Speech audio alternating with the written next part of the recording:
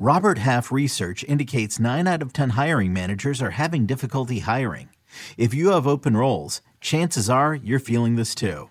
That's why you need Robert Half. Our specialized recruiting professionals engage with our proprietary AI to connect businesses of all sizes with highly skilled talent in finance and accounting, technology, marketing and creative, legal, and administrative and customer support. At Robert Half, we know talent. Visit roberthalf.com today. We had some ugly games on Monday night, plus some big injury news that you're going to want to know next on Fantasy Football Today in 5.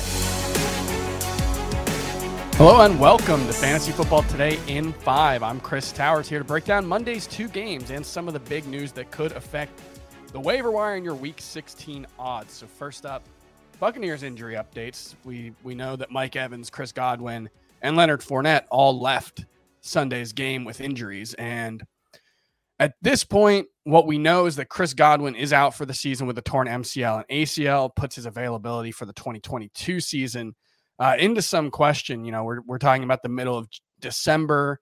You're looking at, 6 to 9 week month recovery process. So, it could be that he's not fully ready for week 1 of next season. So that puts his future value in some question. He's also a free agent, so he faces an interesting question about whether he's going to be, willing to take a 1-year prove-it deal and find something bigger in the 2023 offseason, or if he's willing to settle for a lower term but longer value type of claim. So it's probably more like a low-end wide receiver 2 if you had to rank for 2022 right now, but potentially a good buy low for Dynasty because there is still, I think, room for him to be a very good fantasy option.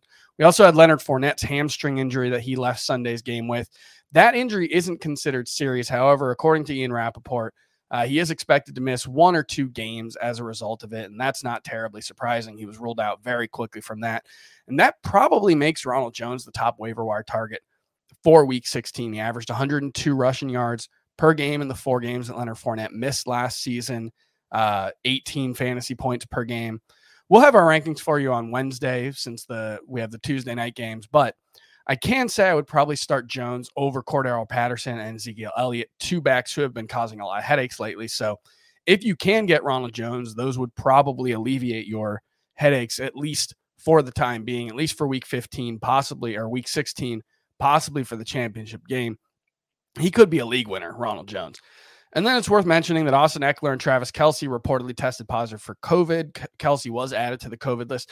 Eckler wasn't, so that's interesting to see. We'll see what that looks like on Tuesday. But both of their Week 16 statuses are up in the air at this point. However, the change in the COVID protocols made last week by the NFL that make it a little easier to return to play, that does increase their chances of being cleared for Week 16, but obviously doesn't make them a surefire thing. And then A.J. Brown was designated to return from the IR from that rib injury that he's been dealing with, a chest injury.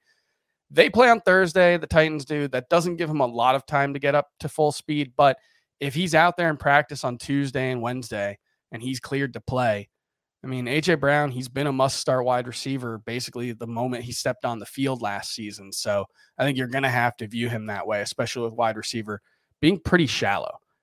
All right, let's move on to the games on Monday night. We had 2 of them, Browns, Raiders first off.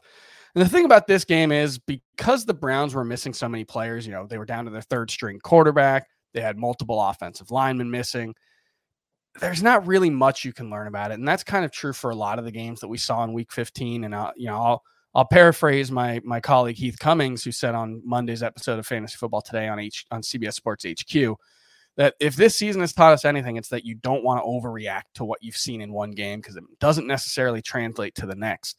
That being said, I do think you can come out of this game looking pretty positively about Josh Jacobs. Look, this wasn't a good game for the Raiders offense. They did come away with the win on a last second field goal, but it wasn't a great game. However, Josh Jacobs still had 94 yards. He still had 3 catches, so it came out to 12.4 PPR points. That's without a touchdown. So that's a pretty decent floor, and the passing game involvement that he's had over the last handful of weeks really makes him a much better fantasy option than he was early on. He doesn't need to find the end zone to be worth starting. And then the loser, Derek Carr. I mean, 236 yards, a touchdown, an interception. He's been struggling of late, 4 touchdowns over his past 5 games combined.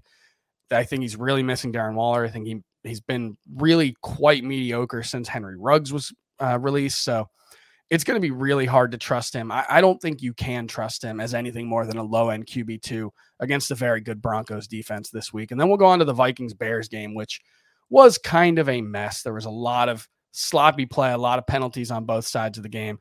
Vikings came out early and looked like they would be able to throw the ball at will, and then they never really did. The Bears were basically playing a skeleton crew on in their defensive backfield. So I'll start with the loser in this one. That's got to be Kirk Cousins, who threw for a career low 87 yards in a start, still had 2 touchdowns, 1 interception, but he's got the Rams next week. He hasn't been terrible, obviously. I mean, the touchdown interception ratio for the season is very good, but for fantasy, he's been a little middling, and he's got a tough matchup against the Rams. I feel very iffy about trusting him for week 16. And a winner, I think, Cole Kmet had a nice game, 6 catches for 71 yards, but I think if you want to take a 30,000-foot view, I think Justin Fields has to be a winner from this one, just because anyone who watched this game, and I think that has to include the people who make the decision for the Bears, has to have come to the conclusion that Matt Nagy's time as the head coach for the Chicago Bears is done. There were just so many penalties, so much sloppy play. He got a personal foul for himself, Matt Nagy did, and it cost the Bears. There were a ton of turnovers, a ton of sloppy mistakes, and they just couldn't get the ball in the end zone. And for a team that, is coached by a supposed offensive guy, the issues that this team has had on offense are just too glaring to ignore. So Justin Fields, 2022, big-time breakout candidate. Hope they get a coach and an offensive coordinator who can make the most of his considerable skills and gifts. But right now, Justin Fields remains just a low-end fantasy option despite his rushing production. All right, that's going to do it for this episode of Fantasy Football Today in 5. We'll see you tomorrow.